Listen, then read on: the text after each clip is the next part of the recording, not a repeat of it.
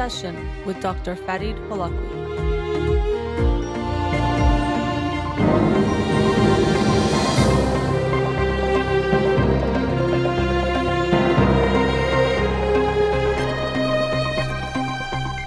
Good afternoon. Welcome to In Session. I'm your host, Dr. Farid Holakwi, and I'll be with you for the next 2 hours here on Radio Hamra. Studio number to call in, 310-441-0555.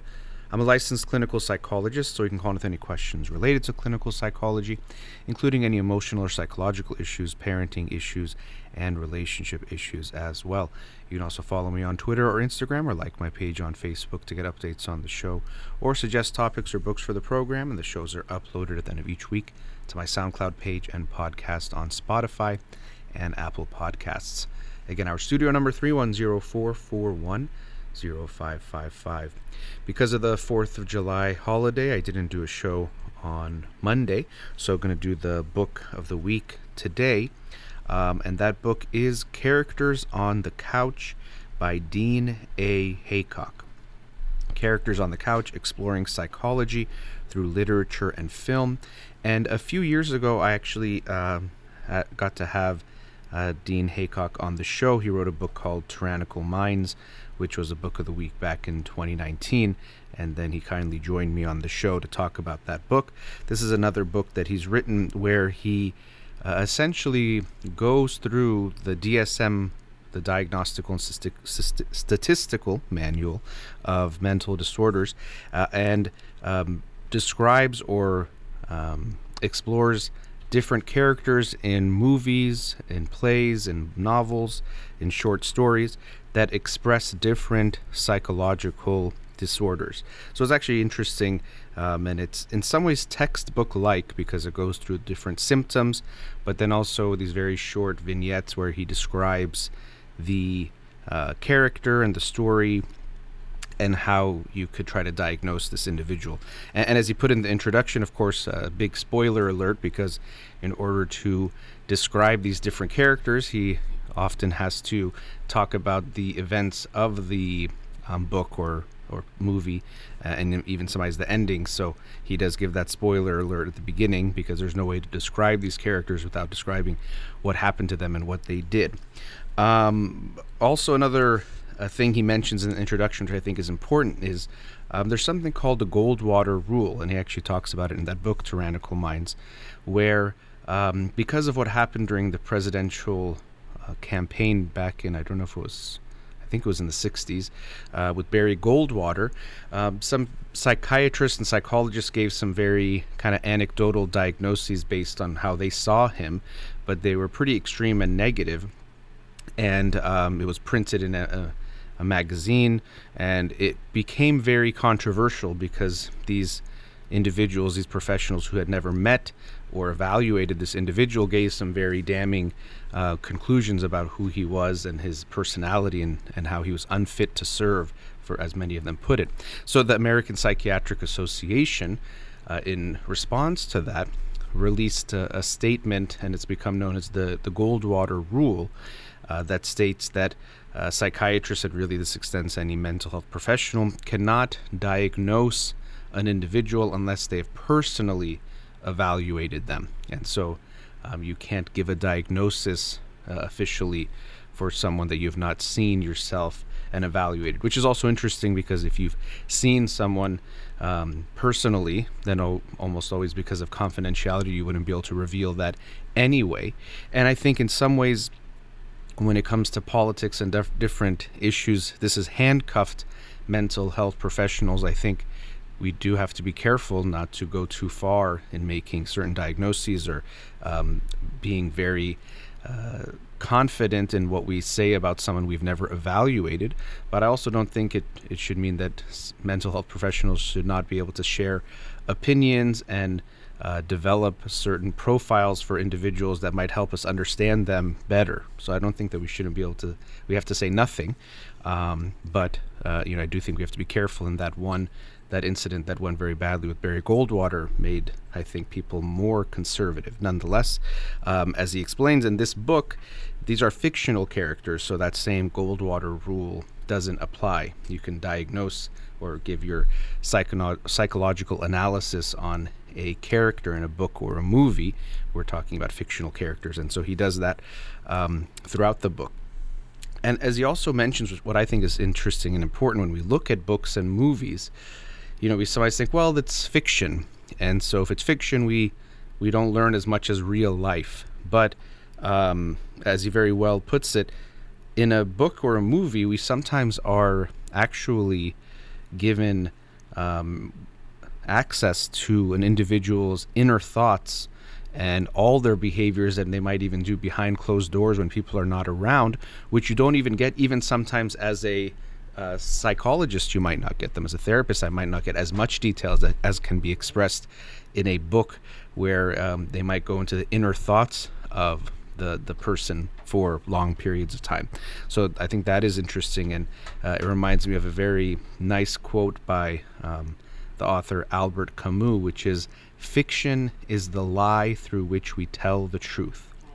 Fiction is the lie through which we tell the truth, which I think is so brilliantly stating this point, that through fiction, although yes, it's a lie or it's fake because they're in a sense made up stories, but they actually can tell the truth about the human experience and aspects of that experience that would be harder to tell otherwise. And they could do it quite powerfully as well. And so throughout the book, he shares different characters with different types of issues, ranging from schizophrenia to anxiety disorders to personality disorders to amnesia, for example, anterograde amnesia in the movie Memento. And he gives the symptoms, and so that way, as I said, it does read sort of textbook-like in a way, but for me it was a nice review or a nice exploration of these different characters and seeing their symptoms expressed in a certain way, which is another thing. You can read the symptoms, like here are the symptoms of depression, but actually seeing what they look like in an individual can be much more meaningful than just reading the symptoms, because they can be a lot harder to recognize now when you interact with a person. So in a movie or a book, it's more like what you're going to have to deal with as a professional, where you see the individual in real life, not just as a list of symptoms, which that also I think for me was interesting. And not only does he talk mostly about psychological disorders, that's the majority of the book. He goes through characters that display different disorders, but he also shares about positive psychology and individuals who express positive qualities, and he bases this on the positive psychology school of thought and Martin Seligman and Christopher Peterson's work. And so individuals who display good qualities, things like wisdom and knowledge, there's like these 6 character traits or profiles: wisdom and knowledge, courage, humanity, justice, temperance, and transcendence. And so, for example, with courage, you can also have resilience. And so Harry Potter, he describes as someone who displayed great resilience, because he was his parents died when he was a baby, and he was raised by his abusive aunt and uncle, but he still overcame that and achieved great things. Or the old man in the sea, Santiago, he shares him and how he expresses some very positive traits as well. So I thought that was a nice touch to include that, not just to focus on the disorders, but to include the positives also. He does share also some of his commentary on how at times the mental illnesses are misrepresented in movies, and that happens a lot, unfortunately. Some from ignorance, or people probably not doing enough research to really understand what the disorder looks like, or just talking about it or expressing the disorder as it's sometimes the misconceptions or myths about it. Sometimes for dramatic effect. So if we make an individual violent or have some huge conflicts, that's more interesting than what maybe is the typical experience. So, for example, in Taxi Driver, Robert De Niro in that movie, he diagnoses him, Dean Haycock, with schizotypal personality disorder. But in that movie, spoiler alert, Robert De Niro, his character, becomes very violent. But in reality, there's nothing to lead us to believe that someone with schizotypal personality disorder is likely to be violent. And in general, individuals with severe mental disorders are more likely to be the victims of a crime or violence than to perpetrate it. But our tendency is to think that people who have mental illnesses, there's always this sense, in the news and media of that unstable person who's about to get very violent. Or when we see mass shootings, it's always associated with, mental illness. It's people who have mental illnesses that do these things. And there are instances where that happens, but there's a lot of instances where it's not someone who's been diagnosed with some severe mental illness. And also the overwhelming majority, almost all, of the individuals with severe mental illnesses are not violent.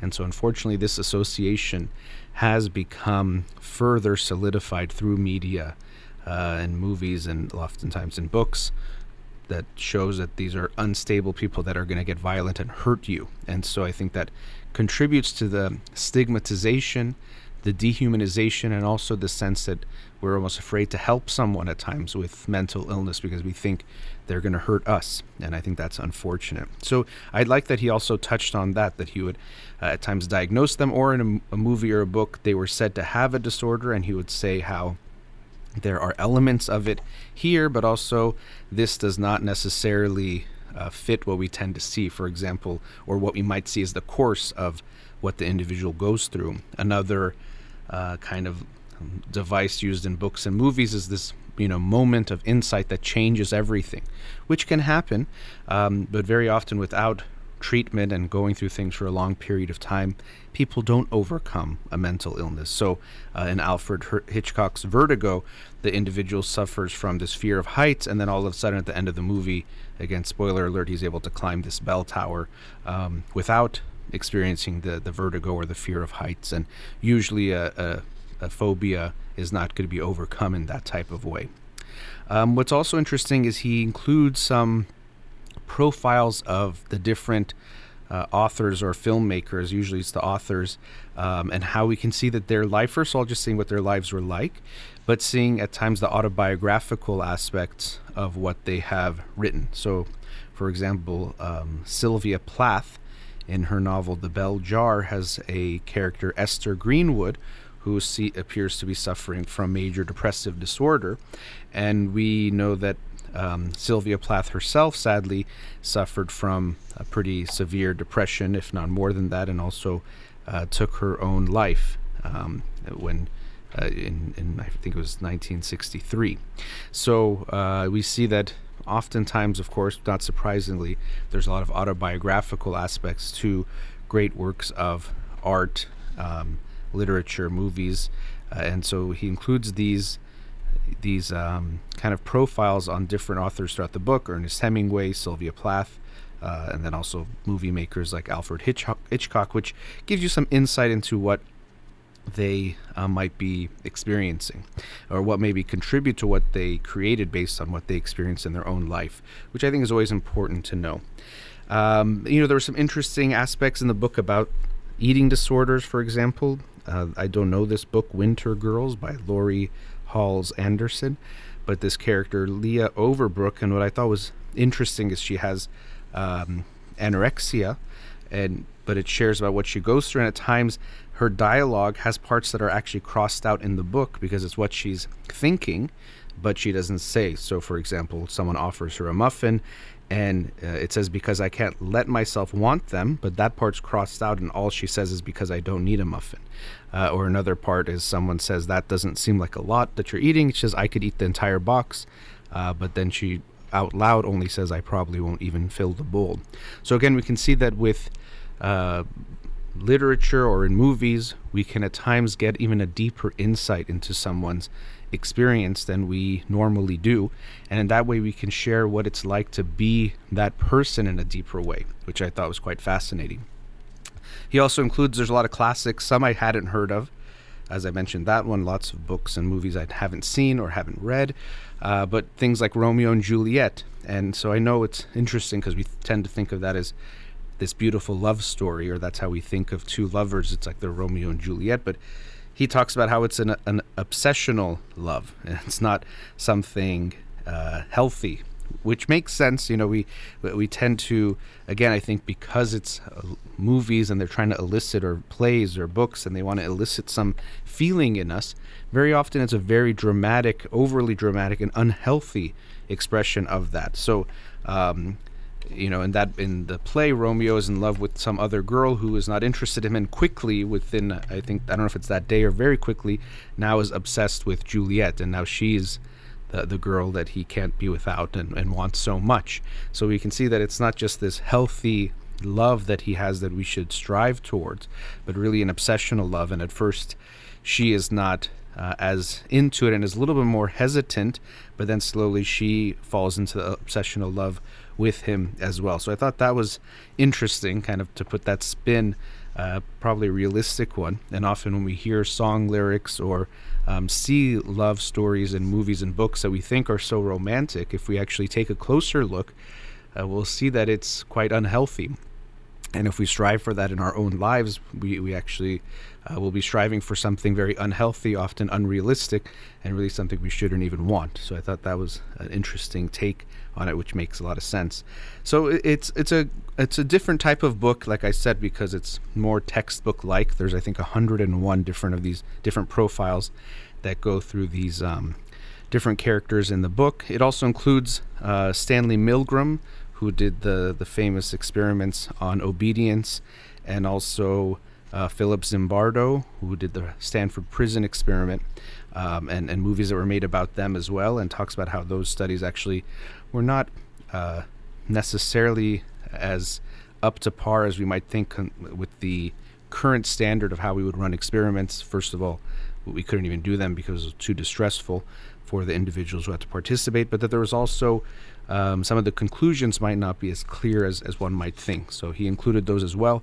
I think the only thing I was hoping that would be in the book, and I get it that it was more about psychological disorders, but psychologists and therapists as they are presented in films and books, because maybe that's because I am one myself, but oftentimes they're represented poorly or in unhealthy ways, again, to make things dramatic. Very often they're having relationships with their clients or doing unethical things to make things more dramatic. I've seen some more recent ones that seem to have a healthier and more realistic expression of what a therapist is, but I'm sure there's books on that topic too, so maybe I'll have to look for those. But this book itself, Characters on the Couch by Dean Haycock, does a great job of exploring various mental health issues that have been expressed through film and literature. Quite interesting. All right, let's go to our first commercial break. Studio number 310-441-0555. We'll be right back.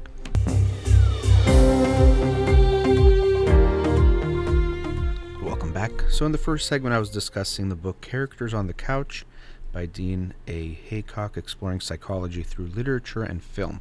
And as I discussed, it explores a lot of different mental disorders, almost from all the categories that are on in the Diagnostical and Statistical Manual. I'm having a hard time with that word today.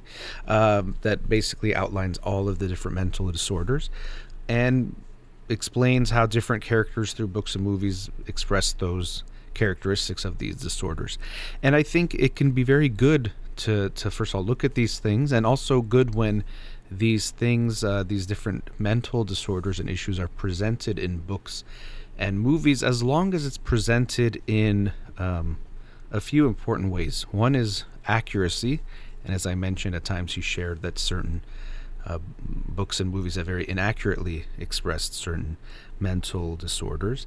So the accuracy is very important. We want to make sure we're sharing what it's actually like, because then it's actually going to miseducate people. So rather than teaching them what the mental illness is like and what people go through, it can contribute to myths and misconceptions, which is never good. So the accuracy to me is very important. And the other very important element is that it humanizes them, or shows them to be more human rather than contributes to their dehumanization. So by that I mean, at times we can present people as, oh, they're just crazy and weird and out there, and actually makes us dehumanize and feel that they're so different from us. And I think that's very unfortunate, but there's another way to present that this is part of the human experience, and individuals that are dealing with different mental disorders are not different from you or me, or they can be you or me. We're not so different from them. So to me, that's very important to look at that, because oftentimes when I see people talk about individuals with mental illnesses, you can see the misconceptions that the media, whether it's through news or books, movies, have contributed to people's thinking about things. Even, the ways we look at what different disorders are. I remember in the film, I think it's called Me, Myself, and Irene, with Jim Carrey, and he is someone who's dealing with dissociative identity disorder, which used to be called multiple personality disorder. So he has these different personalities or alter egos that come out at different times. And one of the individuals says, yeah, he's a schizo. And so very often people think that people with schizophrenia have multiple personalities. And so even the name schizophrenia, meaning split brain, can contribute to that, but it's more that it's split in its being in reality and not reality, in a sense. Not that it's multiple personalities, but we can see that these types of misconceptions can be perpetuated by media. And sometimes I wonder, it doesn't take, even if you Google search these types of things, you would see what really we're dealing with, or you would hope you consult a mental health professional in making a book or movie that deals with mental illness. But nonetheless, those things often aren't done. So that to me is very important. And then also taking a step back, mental disorders, when we look at the diagnostic and statistical, I just wanted to see if I could say it right once, manual, and it gives us the different disorders. At times it says, let's say for depression, you have to have 5 of these 9 symptoms for 2 weeks, or for this disorder, you have to at least meet these 3 for 6 months. And those are important, but they are often, of course, very arbitrary to a degree. Someone might meet 4 of the characteristics for depression, but they're so severe that I think anyone would still consider them as, suffering from depression, but they might technically not meet the diagnosis. So there's that aspect. There's always going to be issues. In general, I think diagnosis is important, but sometimes overly given importance in some ways, because there are a lot of arbitrary lines being drawn. Even what's considered mental illness is of course very heavily influenced by society and culture. Even for me, it's been interesting thinking about, I still have my mask here, and in California, as wearing a mask is becoming more relaxed. But if someone wore a mask 3 years ago everywhere, you would think they were, are they OCD? Are they obsessed? Are they, germaphobe? Whatever you would call them. And then now, for a long time, if you didn't wear a mask, a lot of people would get mad at you. What are you thinking? Or using hand sanitizer 10 times a day. If you did that before, people would think something is wrong with you and want to diagnose you with some illness. But for a long time, many of us were doing that and washing our hands, what would be considered obsessively before. So we can see that different contexts and the different cultural changes can have a huge impact on what we consider healthy and what we consider normal. And Dean Haycock in the book even talks about how until the 70s, homosexuality was considered a mental disorder and was in the previous DSMs, and that's really heartbreaking and horrible, but something we have to recognize as the mental health field, that we can very much still be stigmatizing people that are just going through something natural and normal or human, but it's considered wrong by society. So that's something we have to be very careful about. But so going back to this idea that you might not be diagnosed with a full-on mental disorder, and so there's different statistics about what percentage of the population would be diagnosed with something.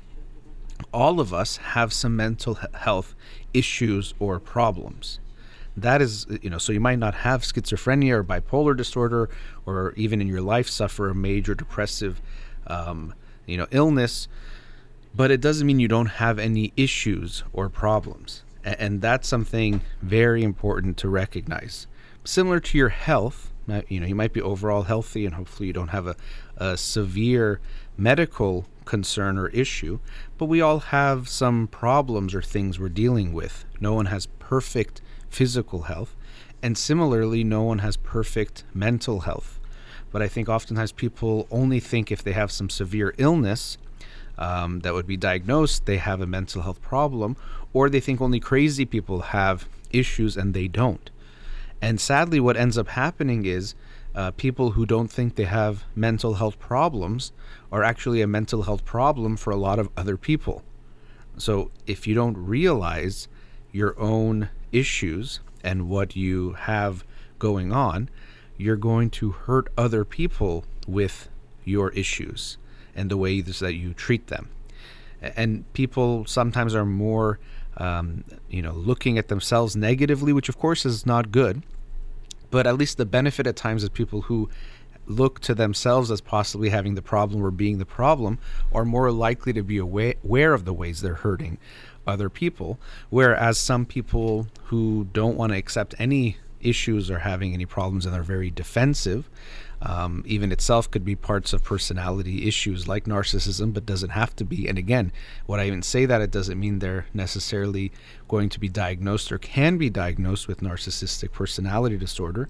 But that trait of being defensive and not wanting to see that you have a problem or have an issue, it doesn't mean that the problem or the issue isn't there. It just means you're going to be unaware of it. And actually, it'll probably hurt you, but it also is going to hurt the people around you. So I do ask, for anyone, when you hear me talk about, let's say, serious mental illnesses or different things, first of all, they're much more common than you think. When you look at the percentage of people that deal with all the different issues, from anxiety disorders to depressions to different mental health illnesses that can be, let's say, diagnosed, that's a lot of people. But also, even if you aren't in that category, if you don't think you have any mental health issues, in a way that is your mental health issue, or it's another one to add to the list if you're completely unaware of that, because you're lacking the insight into yourself and seeing who you are. And when I deal with families in therapy, you can see it, or just even in individual therapy, but in family therapy, you see it play out so much more that, for example, the parents don't want to see what they might be doing wrong. And so if their kid is going through something, they just think the kid has a problem or is bad. Even it's interesting for me when parents start therapy with saying, oh, you don't know how bad my kid is, or you don't know how much of a problem we're having with her or him, or what's wrong with this person, not realizing that, of course, they've played a part in creating whatever is going on. It's not just their kid is a problem. And so they might not realize that they're, in a way, revealing themselves as doing something wrong when they think they're just saying, let's talk about how bad my kid is. So I would ask anyone listening to think, if you can't think about yourself and what are some of your own mental health issues, it's not because you don't have them, it's because you don't have the insight into them. And oftentimes this is why therapy can be helpful, because we are always going to be biased. We're all biased all the time. But when it comes to looking at ourselves, we're going to be almost more blind than just biased, because there's some things we won't be able to see about ourselves. We won't even recognize or notice. And sometimes the people closest to us can give us that insight if we are open to it. It's a complicated thing, because telling people what is not so right about them, even if someone isn't overly defensive, most people can get hurt or sensitive by it. But I actually would hope that we can be more open. And if the intention is, I want to share this with you because I care about you, I want you to be better or feel better, and I want our relationship to be better, that's different than I want to judge you or make you feel bad or put you down. So if you're ever bringing it up, you have to look at your own intention.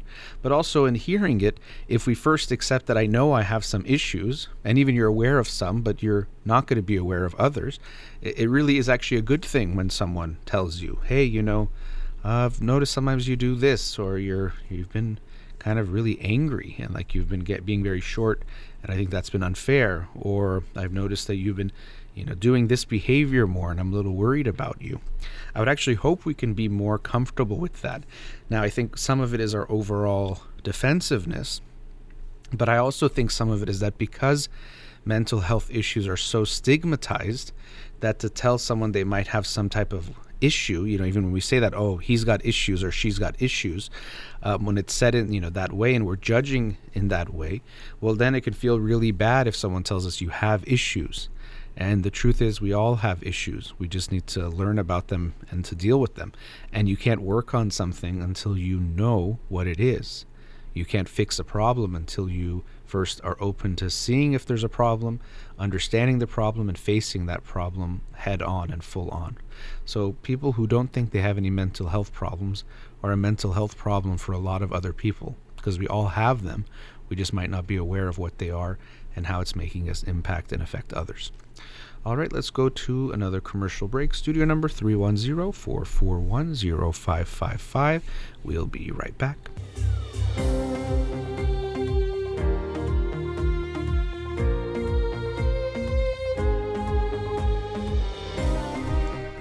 Welcome back. Studio number 310-441-0555. Let's go to a caller now.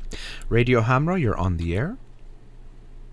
Hi, how are you doing? I'm doing well, thanks. Thanks for calling. Good. Thanks for taking my call. I just had a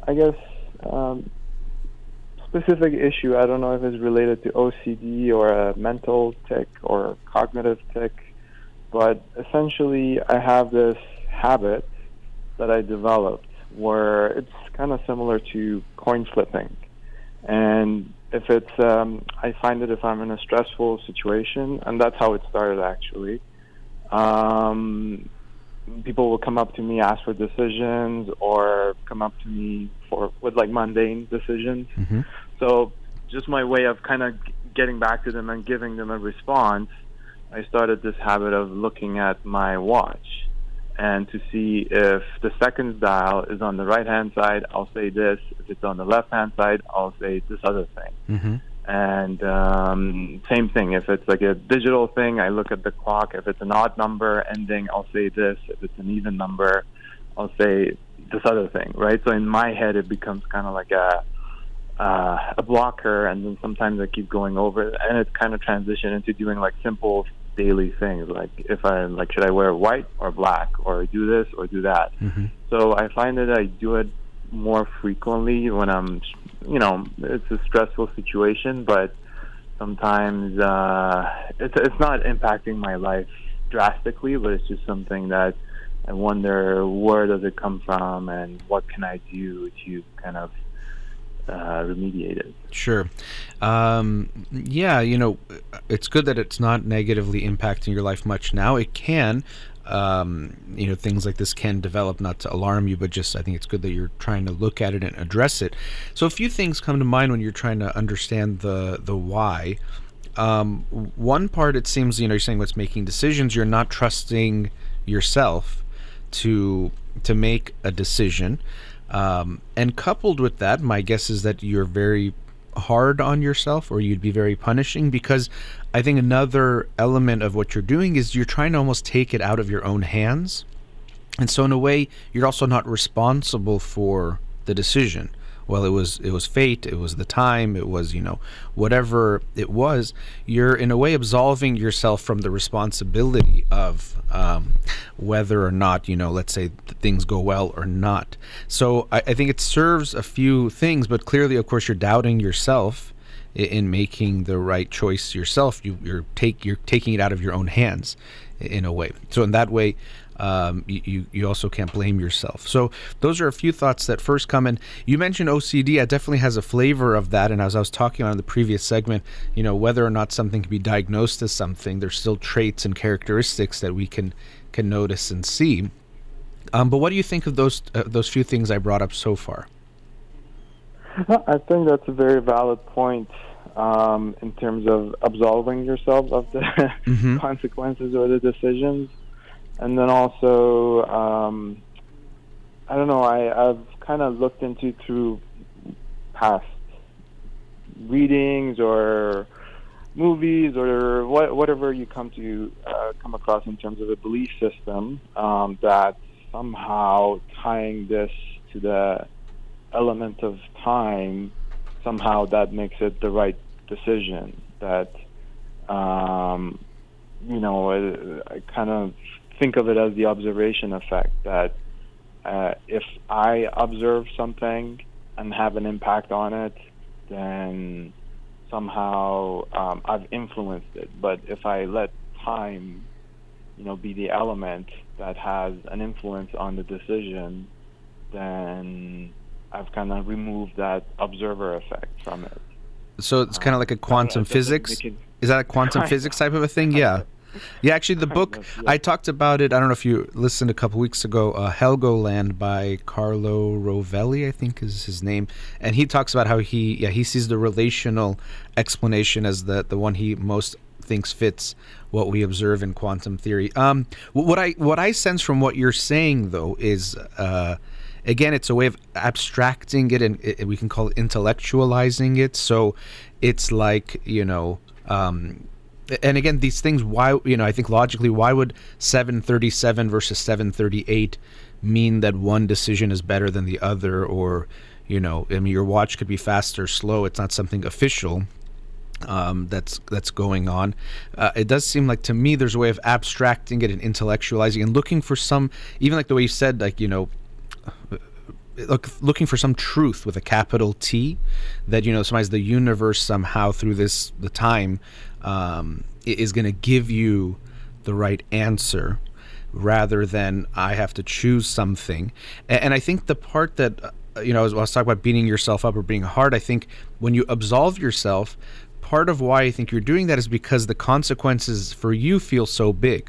Now, of course, sometimes we make big decisions and we might feel like there's big consequences, but what you seem to be describing are fairly trivial things, even like what color you wear or getting back to someone. So that would tell me that you're probably building things up too much, that if you're wrong, it's too big a price to pay, or it feels like too much. So you'd rather make it that, well, I didn't make the choice, the universe did. I looked at the time and, the second hand was on the left side, so I had to choose this. But I think it's because you will punish yourself too much if it turns out to be wrong or not good. Mm-hmm. And so what are some techniques or some, I guess, things I can do or work on to get rid of this habit, or at least? Well, one of the things you're going to have to do, this definitely has the obsessive, the OCD quality to it, or an anxiety or even phobia type quality. And the only way we get over something that's anxiety related is to face it, meaning that you're going to have to try to cut this back or stop doing these habits of, leaving the decision to the time on the watch or whatever it might be. So that's one thing. That's more from behavioral or a technique. But also I think it's worth exploring for yourself what makes this inner critic. And again, I haven't heard it from you if you would agree with that, but I get the sense this inner critic is so harsh that if you get things wrong, it's really, really bad. And so you don't want to almost face that, it's not, you can't punish me because I didn't do it, but it is within yourself, which is the kind of interesting but also distressing part of it. So is that, can you relate to that, or am I off on that the inner critic is tough within you? I think so. I've done, what's the saying, does not suffer fools errant easily. There's a saying that I can relate to, that in a way you don't look like coming off as a fool and to the public, and then also internalize it as well, right? So I guess that when that gets a bit extreme, some people are comfortable being wrong and it's not a big deal. But I guess personality wise, when that gets a bit excessive, then I guess I internalize it. And it's the inner critic, being kinder to yourself. Yeah, and even the way you said it, we're all wrong. You said some people are okay. It's not that anyone likes being wrong. Now, sometimes people say, oh, I want to learn. So there's some of that, but we all like to be right and get things right. It's just how much we can tolerate being wrong and also accept that it's part of being human, that you're not always going to be right. So even in the way you said it, I almost felt this like looking down on those. Even though you might think it's healthier in a way, some people are okay being wrong. Well, I'm not okay being wrong. But it's not a strength. It's actually going to hold you back. As you're seeing, it's kind of like, let's say you're a basketball player and you don't want to take a shot because you never want to miss, but you never take shots because you don't want to miss any shots because that looks so bad. And you might think, well, others are okay missing shots, but I'm not. So it's actually going to hold you back from doing better and doing more because that fear of making a mistake can become so big. Mm-hmm. And it's true, certainly, and it's not like I make mistakes. I make mistakes all the time, and I admit that up front. Good. So yeah, I don't want to be in a position where life passes you by and you're still waiting to take a shot. Mm-hmm. So I've tried not doing this, like not wearing the watch at all, or not looking at the time, but it becomes so habitual. Like, is there some kind of way that, other than try not to try, that somehow, I guess, that would help, that I can... Yeah. Well, I think I want to explore a little more what you're feeling. And, you're right. Look, habits are hard to break, but you had to form this habit, so we know you can break it too. Because you didn't do it before and now you do. And once we get used to something, not doing it, especially if it's something that's kind of has this anxiety feel to it, it could feel really wrong, and it's going to feel very wrong for you to not do it. But I want to go a little bit more into, so when someone asks you, if you can explore a little bit deeper, what do you feel in that moment? Is it, I don't know, what's the right thing? And then it's turning to this kind of like the universe to tell you in this way by the time. Like, can you tell me a bit more what you go through internally in that process? So sometimes it kind of falls into two categories. Either it's a very drastic decision, like I'm a pilot as well, and sometimes certainly that's the reason. That's why I was afraid that I don't want this to kind of play into my professional life, mm-hmm. right? That when you have to make a snap decision, I found myself when it was very stressful that I would do the same thing again, right? So it's either that category when it's really, really, stressful to mm-hmm. make a decision mm-hmm. like that, or it's really mundane that I don't even want to, put the effort or the faculties to really make a decision on that point. So I just it's kind of like mundane. So mundane, like it's not even worth your time. That's actually right. Funny. I didn't even realize the pun there. Worth your time, and you look to the watch to see the time. But yeah, I guess it's not worth your time in that sense, which is interesting. So it's almost not worth. And it doesn't take that much effort just to say, I don't know, white or black, or pick something. And actually, some people, will say when it comes to dressing, sometimes you'll see things where it's like, oh, this person who's successful does this, so you should do it, when maybe it has nothing to do with their success, but that they sometimes just pick a few simple things and they wear that so they don't think about that anymore. So it's kind of not something they think about every day. So going back to your work, though, of course, that can be high stakes. I don't know in what context this has come up. Has it gotten into your work where you have to make a judgment and you have turned to these devices? It has, but it hasn't had any negative impact. So that's the funny thing, that even if I do it once, it doesn't mean that it will be there and then, right? Like, I'll look at the clock and it'll say, for example, this way, but I'll maybe, and this is the part that bothers me, that I'll sit on it and I'll say, well, I'll look at it again in 5 minutes, and if it confirms like 2 out of 3, then it'll be that way. Mm-hmm. So it's just mentally exhausting, that it just becomes like an infinite loop sometimes. And I wonder, why do I do this to myself? If I'm not gonna take it at face value the very first time, then why do I keep doing it? It's like someone, you're poking at your own wound or scab, and if you just stop, it will heal. But sometimes I find that if it doesn't make sense, and maybe that's my own process of thinking it through, of what I want to do, but mm-hmm. Well, it does seem like, it is interesting because you almost are saying you do this to make it easier, but you're saying it is more exhausting actually, because it's not, I think it's also, the way that you're describing it, I think that it's not the right way, just like the time is not going to tell you what's the right judgment. So you do doubt it. It's not this foolproof system that is right.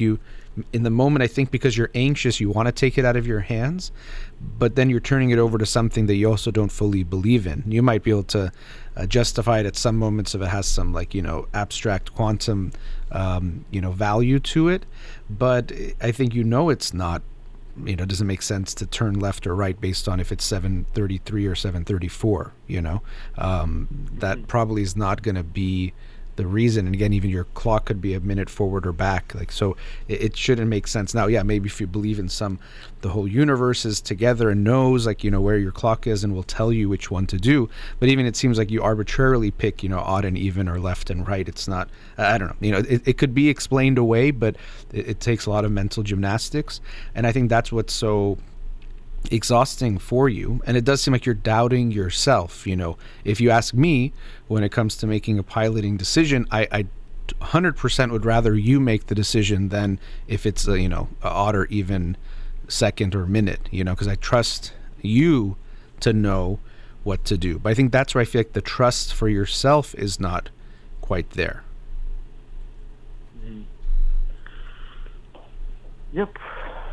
So and it's sometimes it comes in waves, Yeah. It's not like I do this all the time.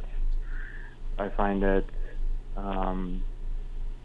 months go by and I don't do it, and then all of a sudden I go back to the habit of I guess it's like smoking, or falling back into it. So yeah, and like you said, you mentioned earlier when you're stressed, and as you said, smoking. Yes, sometimes people, when they're more stressed, they might turn to that coping, but it's giving you some kind of comfort if you're going to it when you're feeling stressed, or making the decisions feels overwhelming, so you want to relieve yourself of that.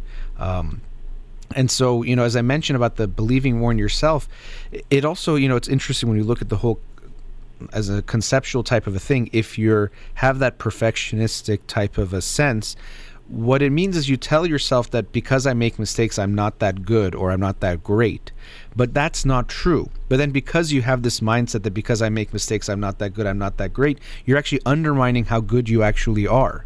Because you're thinking, well, if I sometimes I know I make mistakes sometimes, or I know I don't always know, so I can't be that good. Just like, since we're using a basketball analogy, look at someone like Steph Curry, who's one of the best shooters ever. He's still missing most of the 3-point shots he's taking, but he's the best ever, or maybe one of the best ever. So I think you're undermining your own quality, your own capabilities, because of the perfectionism, because those mistakes loom too large to think that you can know what's right, because you've seen yourself be wrong. Is this something to do with like a first child type of thing? Over there could be. I'm assuming that you are, based on you saying that. If you want, I'd like to explore a little bit deeper. After the break, we're at a commercial break. If you can, think about, and we'll talk more about childhood, what you experienced. I've made a few assumptions, so I want you to kind of think about them too, about perfectionism and different things. So let's explore those a bit deeper after the break, okay? Sure. All right. We'll be right back.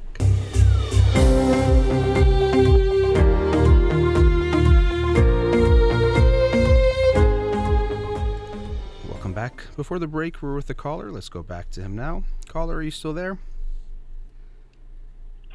Yes. All right. Hi. So you were sharing before the break about what you've been, something that's been coming up. You called it maybe a mental tick, or you're not sure. It's like related to OCD, but that where you're at times when it comes to making decisions, will turn to a clock or a watch to kind of make the decision for you, in a sense. And as I was saying before the break, I wanted to go a little bit into childhood. You mentioned yourself, you think, what if it's related to being the first child? So tell me a bit about your childhood, what you think might be related to what you're going through now. I mentioned some things like perfectionism, but I wanted to hear from you a bit more about your childhood. So Yeah, first child, and I guess it's a standard Persian family thing. Either you're a doctor, a lawyer, or engineer type of childhood. So yeah, overbearing parents a bit. Very loving, but at the same time, kind of hard. Making sure all your grades are good, you're going on a good path. But to the same extent, I don't know where you draw the line that if what you're doing is too much on the child or not. I have a young sister as well, and 2 years younger, and it almost seems like, I mean, she has some of these notions that you got the better end of the deal, or you got more attention, whereas and we're just two children, two kids in the family, but I almost feel like maybe my parents overemphasized on me a bit, and then she came in second, and then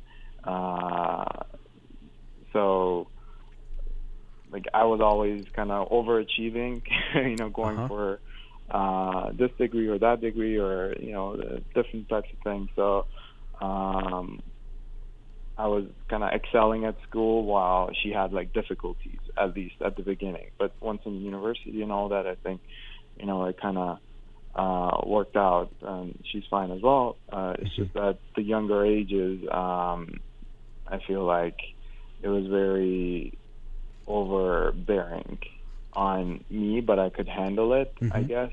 And then on her, it was too much on her, to the extent that, like I remember, and this is what's in my mind and what bothers me, that even at a very young age, like when your parents are like trying to do spelling and things like that with you, I would be okay, but when it was her turn, like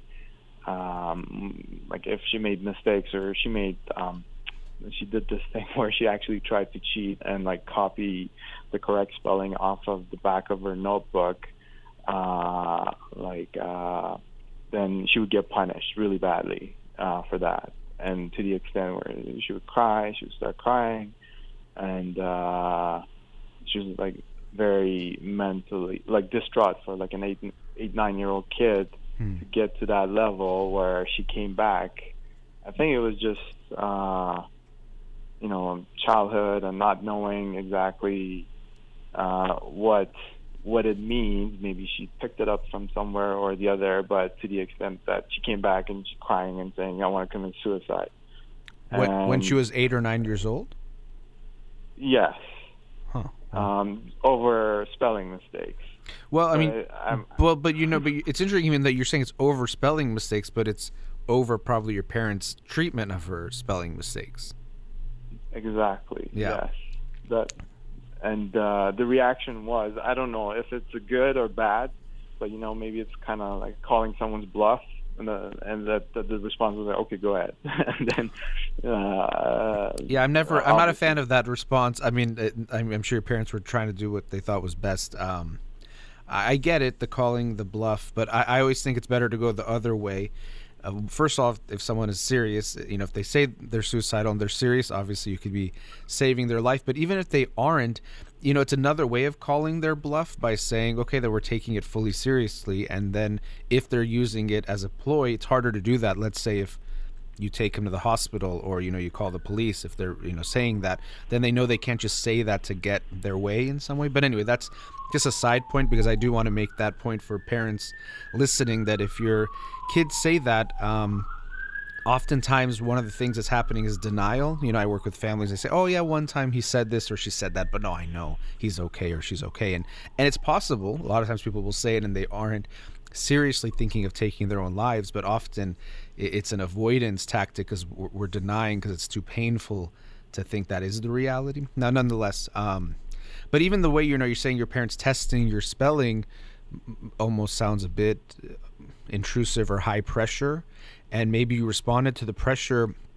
Now, it seems like you responded better, but you might have kind of internalized that pressure even stronger.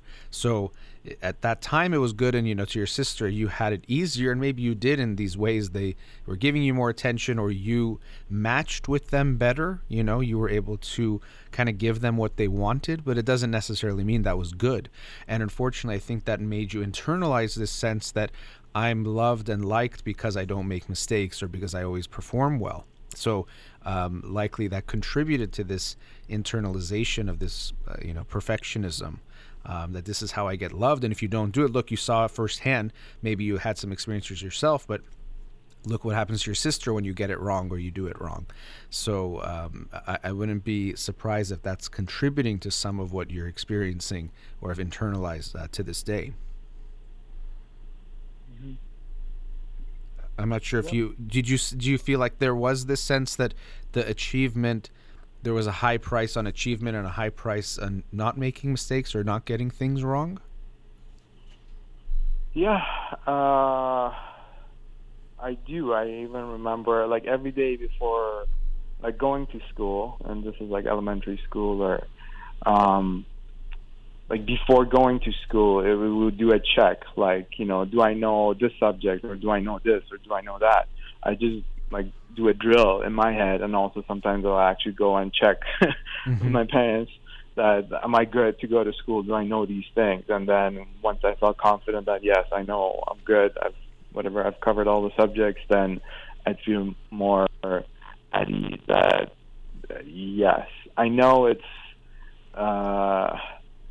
parents' love, it doesn't come tied into achievements, and of course they love you regardless of what grade you get. It's just them trying to, put you on the right path and push you and then have you excel. But at the same time, you're right. I think some of these overbearing tactics, even though I wasn't subject to it, but just witnessing it and looking at it, my sister suffered from it. So it's kind of you see what the punishment is, so I go the full end of the spectrum the other way, right? So yeah. Well, you were subjected to it.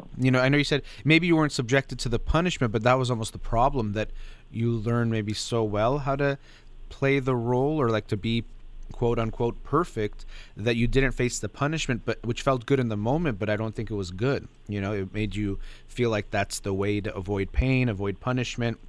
And so I think we can draw a line. Of course, these things are very complex and have lots of different factors, but to what you feel now, where when it's time to make a decision, it feels like a lot of pressure, because getting it wrong is really, really bad. You did see how bad it is to be wrong, or it's not actually how it is, but that's how it was presented. And it does seem like your parents, of course, with I'm sure the best intentions, they wanted you to, as you put it, be on the right path for you and your sister, but it seems like there was too much pressure, or this overbearing and too much. And I'm sure they had their own anxiety, if you're dealing with this type of an anxiety. So we have the genetic, which then also turns into the environment that you were experienced and were exposed to. And so it seems like you're holding on to that sense that you shouldn't make a mistake. So it's easier not to make a decision, because again, you can't be wrong if you don't make a decision. And if it's the universe and the universe is right, or you can say, the darn universe, like it was fate, even if it was wrong, it externalizes it to this outside force that again leaves you off the hook, and you were able to intellectualize it. And it's interesting, sometimes obviously being intelligent is good, but it also means you can be good at tricking yourself into certain things even better, because you can go to quantum physics and find a reason why checking the time is the right way to make a decision, which I doubt you would think if I said the pilot wants to know to pull up or pull down, should they check the watch or check a bunch of other things. You'd probably not think that's a good way to decide what to do, right? I think I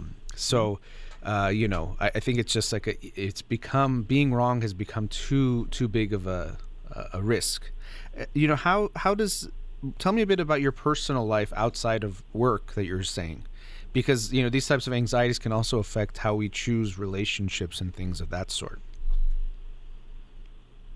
That's a whole separate thing. I don't know if I want to get into. Well, we don't have to. We don't have to get into, and you obviously don't have to. But I mean, my first thought was, it might make it harder for you to choose a partner. Same kind of a thing, because it's you don't know if you're going to be right. And it's so much more of a Like, I'm in my mid-30s and I'm not married. Okay. And I have had 2 or 3 serious relationships, about 2 to 3 years, but they always kind of ended. And in a way, they ended through external factors, like the person moving away or going off to school somewhere else, or job opportunities somewhere else. But in a way, I think if you really want to have that or make it work, then I would have or should have moved away with them as well, or if that's what it takes, then that's what it takes. But aside from that, it's been mostly kind of superficial relationships, and I've gone through kind of bouts of I don't know if you call it drought or floods. So sometimes it's like there's no relationships at all for maybe 6 months to a year, and then other times it just goes crazy with like multiple ones at the same time. And I find that yes, I do find it hard to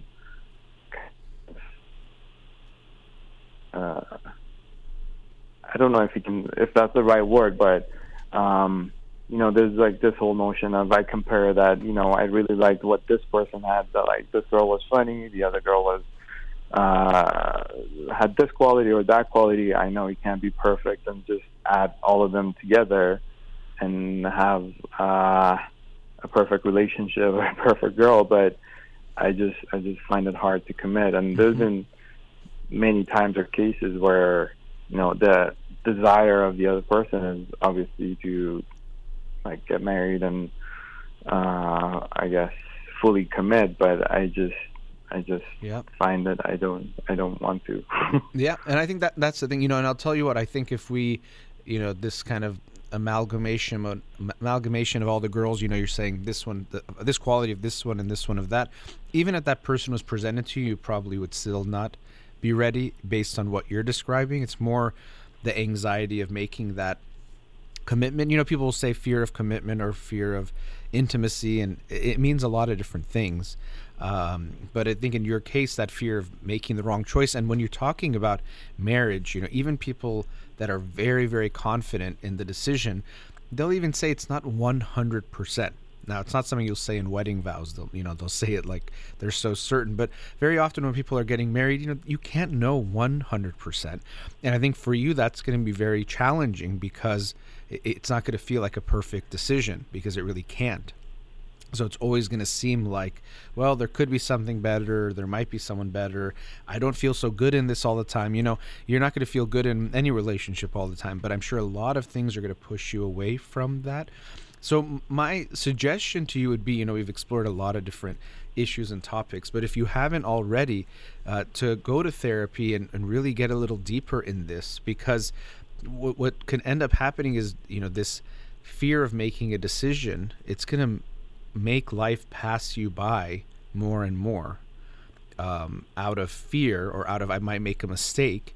And unfortunately, you'll then miss out on a lot of things in life because of that. So the making decisions and the time, we talked about that a bit, and that's very important. But I think bigger picture of where this is all coming from, it likely can interfere with the overall experience of your life.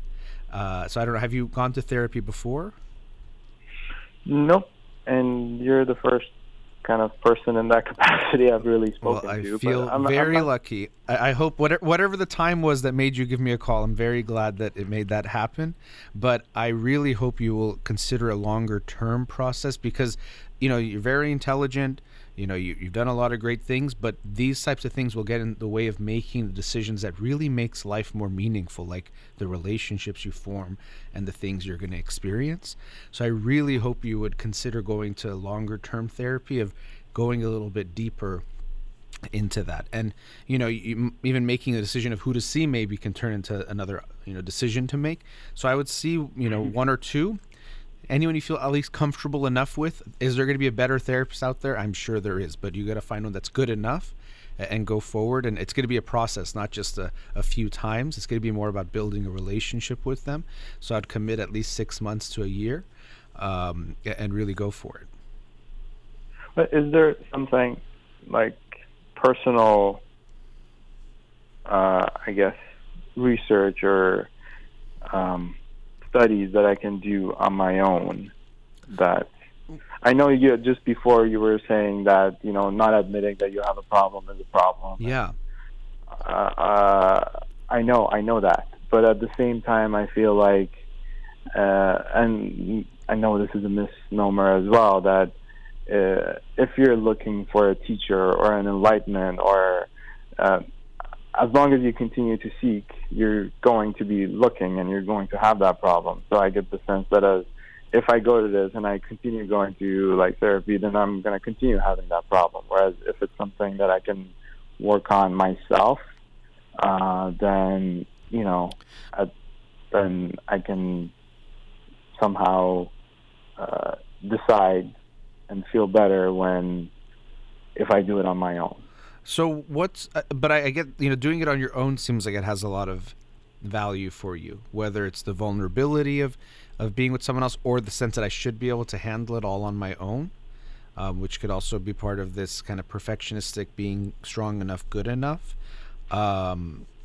So I think acknowledging that you need help, it doesn't mean you're going to have to go to therapy for the rest of your life. And maybe that's the fear, is you become dependent on someone else. I should be able to do it all on my own. And even that could affect how you are in relationships in general, that this fear of really giving yourself to someone, in the sense of, yes, you're still your own person, but you're giving a lot of yourself to connect with someone and be vulnerable with them and intimate with them in an emotional way. So that's even why I think it's more important for you to go for a long time. There's no quick fix. There could be some for the behavioral stuff, but it's going to show up in other aspects. And so that's why I would want you to form a relationship with the therapist, where that itself is part of the healing process. And even your resistance to it, I get it. It's probably not easy for you, but that's even more. Your resistance makes me feel even more it would be good for you to go, because I think there's this fear of connecting and letting go. And again, I really do appreciate that you even called me and are asking for some help, but I really hope you'll go. It doesn't mean you're weak that you would go to a therapist. It actually would mean you're even being stronger than you were before you went. Not just because of what you'll get from it, but that you're willing to accept that there's something you need to work on and look at. It doesn't make you stronger to not look at the problem. It only makes you weaker. So to me, the day you enter therapy will be one of your strongest moments, not a moment of weakness, even though it might feel to you like, why do I need this other person? But we're all in need of help. We're living in an interdependent experience where without others we don't survive. So I really hope you would consider that and make that your next step. Thank you. It was a pleasure. It was really nice talking to you. Yes. Kind words. My pleasure. Nice talking to you. Have a good day. Likewise. All right, take care. Take care. All right, let's go to another commercial break. We'll be right back.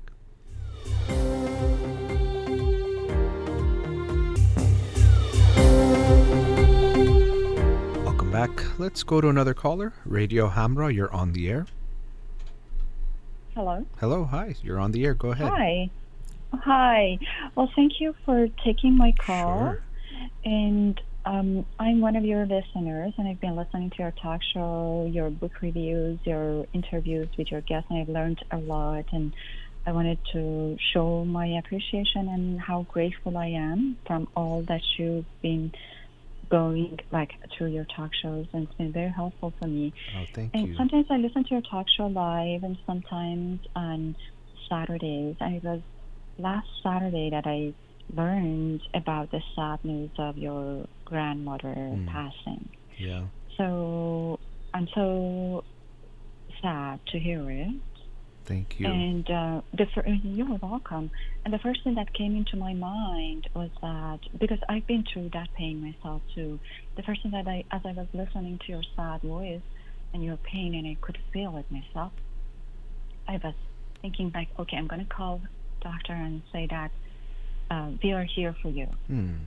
There were so many times that I myself, and I'm sure that's the same story for many of your audience, that I was sad, that I was down, that I was listening to your talk show, and your talk show helped me to put myself together and stand still and keep my upper lip stiff and just continue to the best that I could. And I was thinking, okay, now you need to know that we are all here for you.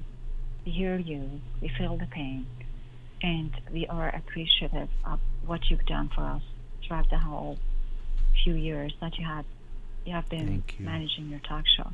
That's one thing. I appreciate that, and I'll just make a quick comment there. First of all, thank you for your kind words. Very, very much appreciate that, and thank you for about my grandmother. Yes, I've been sad about that, and even whether or not or how much to share is always something I have to think about. But I thought it could be good for me. It was also, I think, therapeutic just to talk about it. I've obviously talked to others as well, but to talk about on the air. And I was hoping to just share about my grieving process, and I might even share in later shows too, just because I think it's something that we avoid talking about, and we need to talk about and face, because it's something we all will face. Death is a part of life. So we have to face that. So thank you for that. But yes, go ahead. You're very welcome. But, well, I do have a coping strategy that I think maybe you are not supportive, but I wanted to share with you.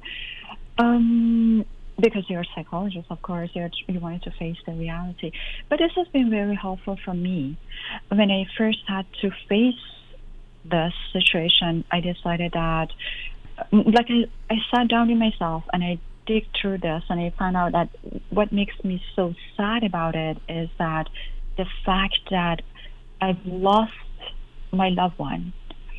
So I was thinking of, okay, if I look at it in a different way, and I look at it the way that I cannot just see, and this was my father, I cannot just see him, but he's there.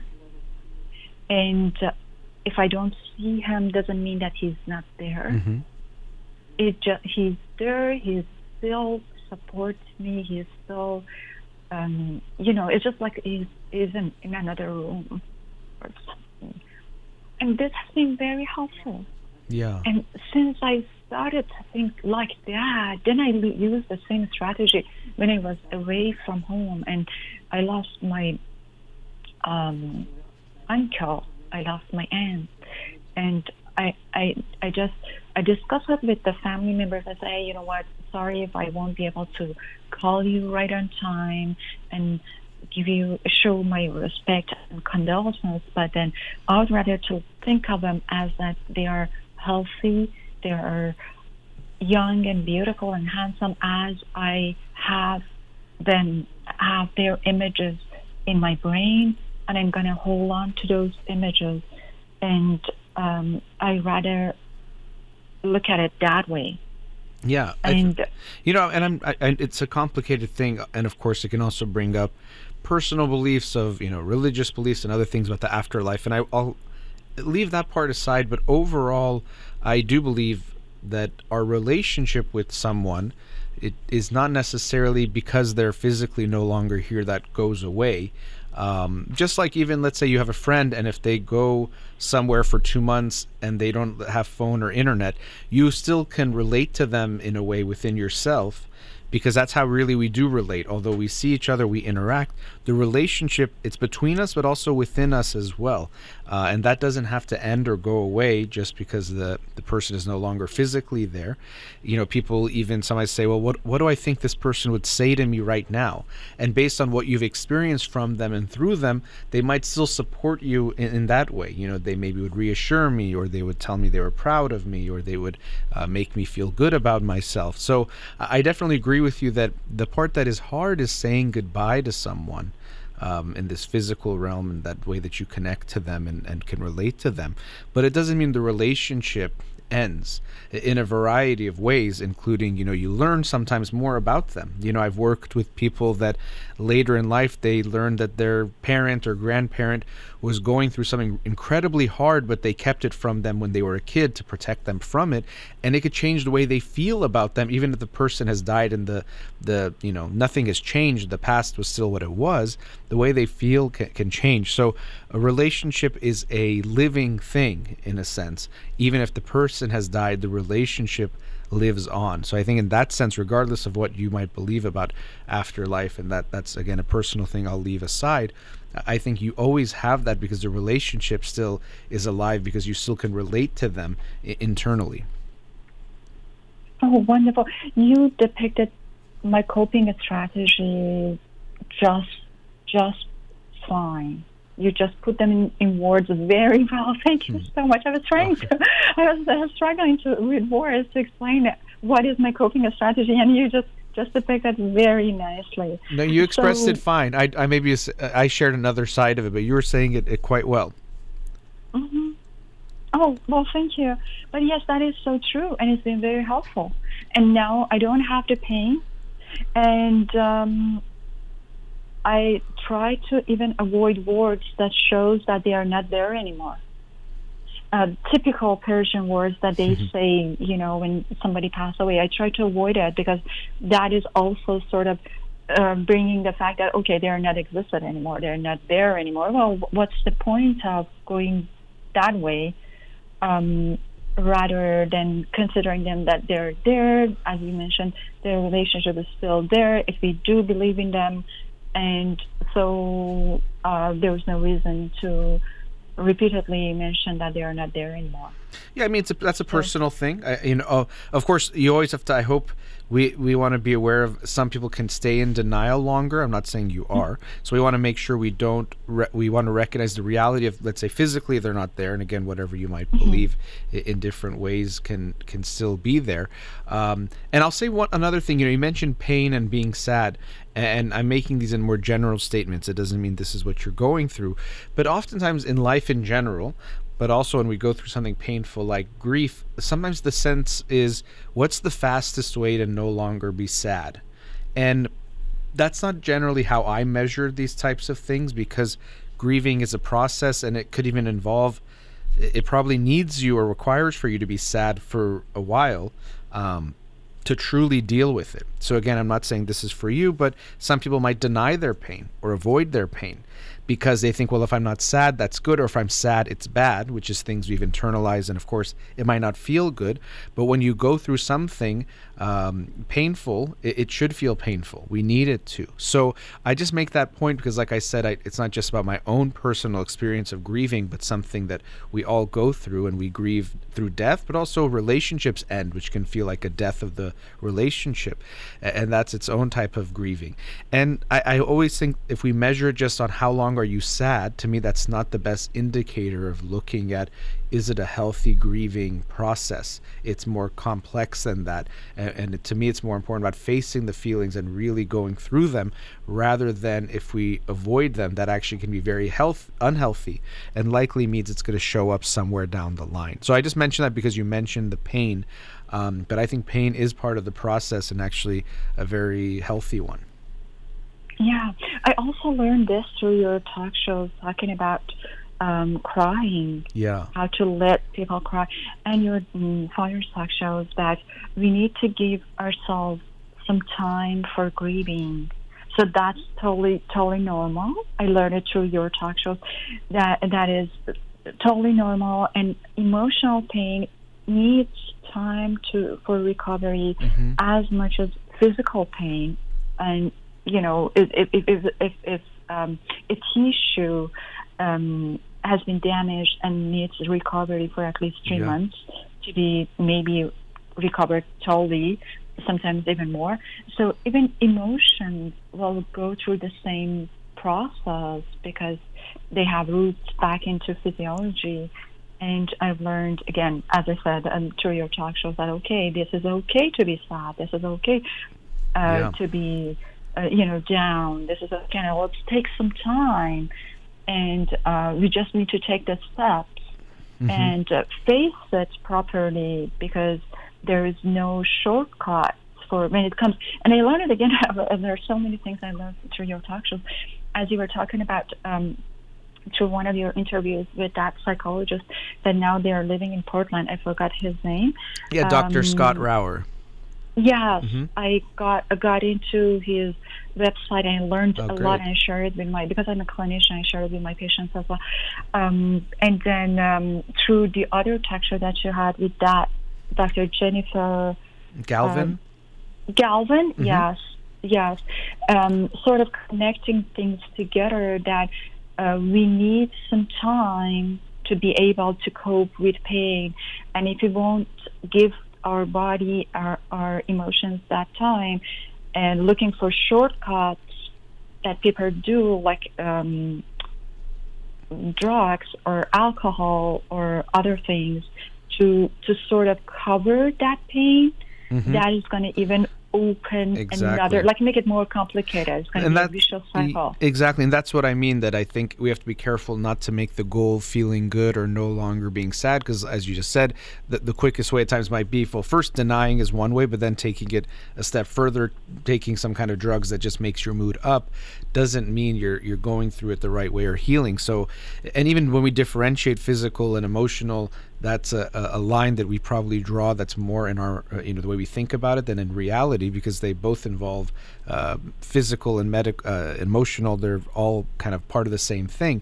So we need to, everything needs to heal the way it needs to heal, and it's giving it that time and space to do so. And we definitely have a mindset that crying is bad. I kind of joke, and people sometimes when they talk to me, it almost seems like I want everyone to cry, and it's not that I want people to cry, but what I know is that almost everyone is holding in pain, or we're afraid to cry or express our sadness to one another, and I don't want that. And I want to encourage people to feel more comfortable, to have that space, to feel comfortable to share it with one another. So it's not that I want people to cry more, it's that I don't want them to hold on and hold in the tears that they want to express. But I appreciate you sharing, first of all, your kind words, but also some of your thoughts on things that I've discussed. And it's my pleasure to get to do this show, and hearing from you and others that it can be helpful. It always feels nice. So thank you for sharing those kind words. I appreciate you calling in. My pleasure. Thank you for giving me the chance to thank you, even though it's not going to be enough. Have yourself a beautiful day. Thank you. You too. Take care. Thanks. You as well. Bye-bye. All right. Let's go into our last commercial break. We'll be right back. Welcome back. Let's go to another caller. Radio Hamra, you're on the air. Hello. Hello. Yes, hi. Thanks for calling. Hello. How are you? Good, thank you. How are you doing? I just wanted to, obviously I know we only have like 18 minutes left of this, but in less than that, because I got to end at like 55 past, so we have about 12 minutes. I know it's not a lot, but let's see what we can get into. Okay, right. It's just about myself and just a relationship I have with a girl. It's just, should I just go into it? Yeah. Right now, I'm a single kid. I'm the only kid out of the family, right? And my mother, she left when I was around 4 years oldish. So I don't really have much memory about it and stuff like that. When you say left, what do you mean by left? Right now, as in they're divorced. My father and her divorced, and her reason for leaving, I'm still unsure of. I think she just couldn't handle having a child. It's just that's what I think it was. That's what my father told me about it. Okay. So it was just me and him, all of this, and my grandma's been obviously with me growing up, and I'm 20 in 4 days now as well. So it's just. I was wondering, because right now, I am in my life somewhere where it's like, I'm happy, but it's just, I know for a fact that these things could have caused an issue in my life that I might not know about. It's just like, maybe, I don't know. Just, I want to know where I'm standing right now in life, with the issues I had as a kid and growing up. It's just, Yeah.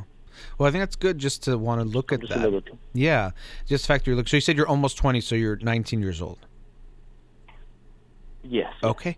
Yeah, I mean, losing your mother and obviously losing a parent at any age in any way can be tough, but at 4, and also the fact that you don't know why, but she left, I know this might sound strange, but if she had died, which is tragic in its own way.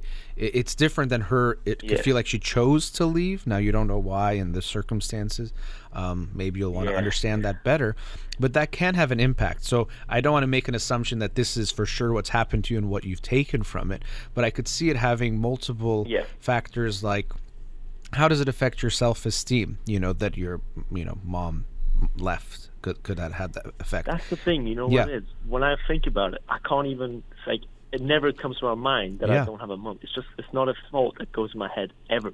Yeah, and it's like, possible it doesn't at all. Point where I don't care, I think.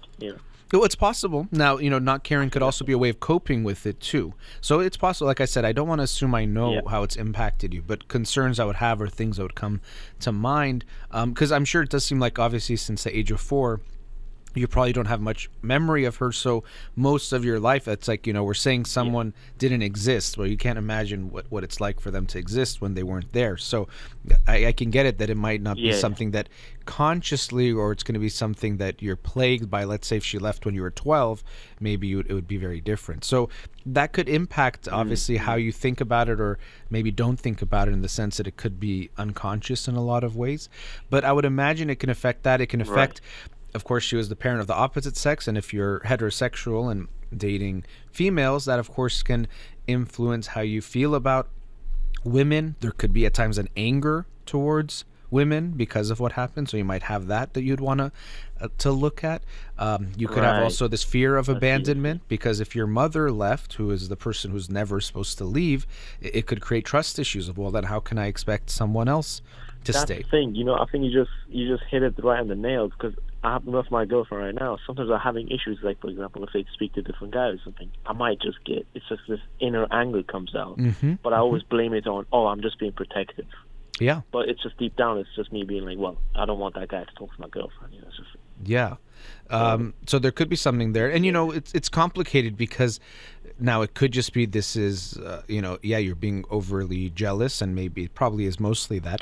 But you might also get attracted to girls that create that in you too. I mean, it's amazing how unconsciously we can create certain types of dramas that you wouldn't want. So I don't think you want this consciously, but it could be some recreation. So I really want to commend you at the age of 19 for thinking of these things. Some people never want to face their life or question what's happened to them and how it might impact them. I think that's really good. And I appreciate that you called me and we're talking about it.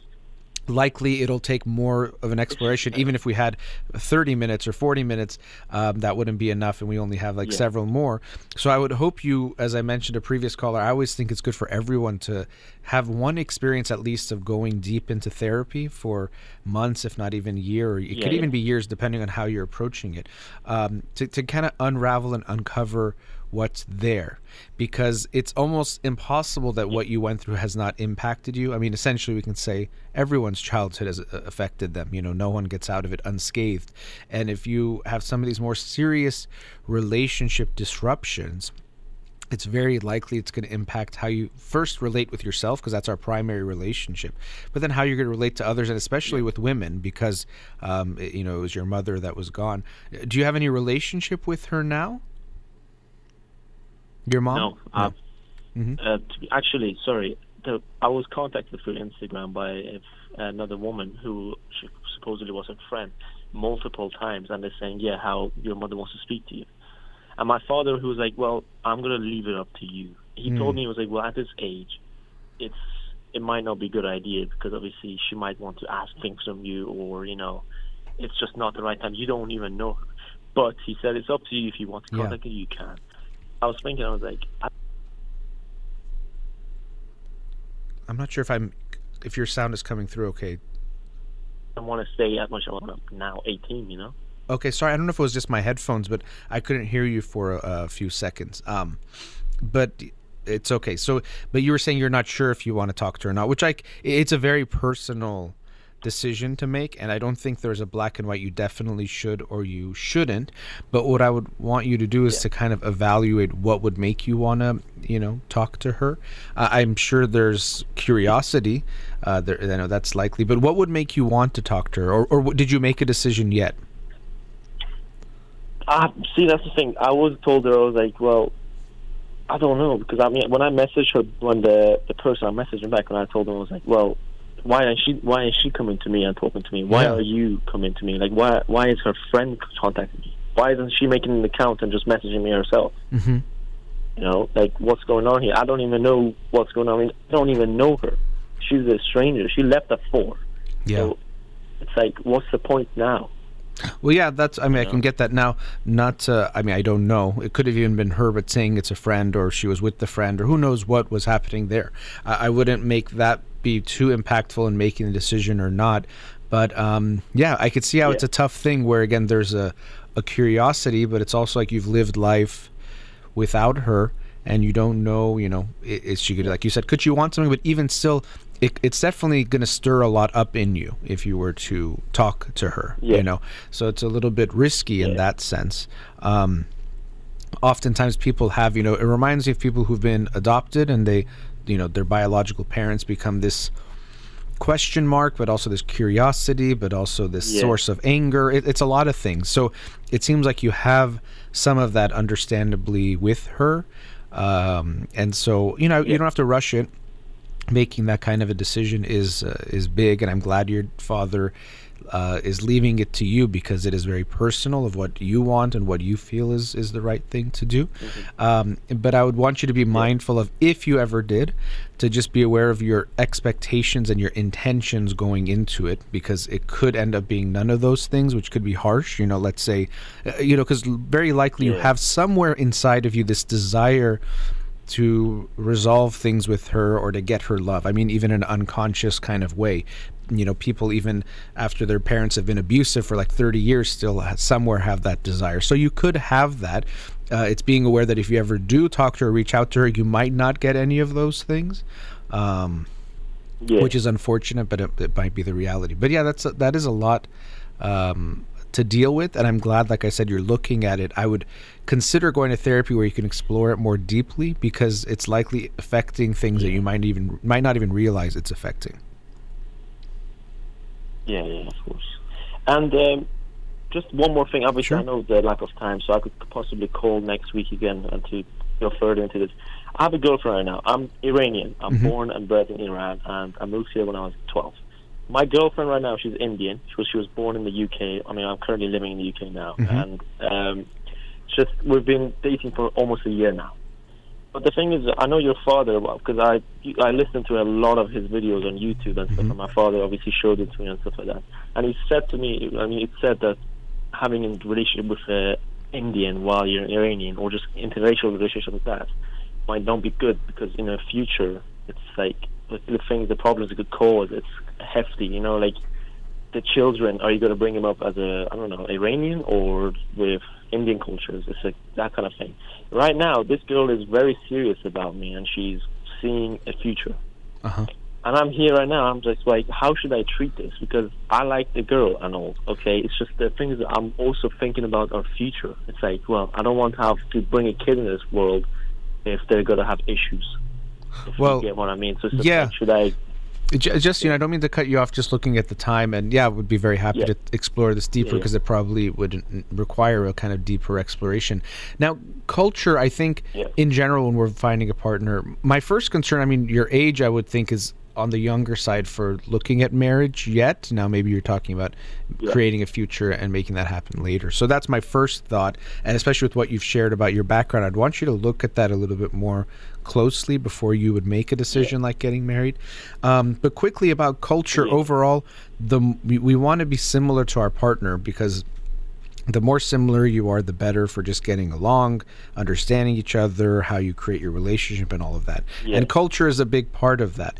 But culture isn't just a title like Iran. I guess you would be Iranian, English Iranian. I don't know how they say it, but you would be Iranian living in England, and should be Indian but living in England, in the UK. That label means something, but more it's about who you are. Because if you are very, westernized, so to speak, like very much more of the English culture, you would be further away from someone who lives in Iran than someone who lives in the UK, even though by title you'd both be Iranian. So culture is a little bit more complex than just this label. So I would want you to look at with her how similar are you in things like values, even like gender roles and values as far as husband and wife and men and women, different ways that you view the world is what we're looking at when we say culture, because I know Iranians that are so different from me in how they view the world, and I know non-Iranians who are very similar to me in how they view the world and see things, so the label tells us something, but it's much more complex than that. But I would be happy to dig a little deeper. I do have to wrap up for today, but I appreciate you calling. Yeah, it was nice. If you don't mind, I'll call next week and hopefully you can. I would be very happy to talk to you then. It was nice talking to you. Enjoy your day. It was you too. Thank you very much. Have a great day. Thank you. Goodbye. All right. That brings us to the end of today's show. A big thank you to all the callers and listeners, and also to Ghazaleh here in the studio. You've been listening to In Session with Dr. Farid Holakwi. Have a wonderful day.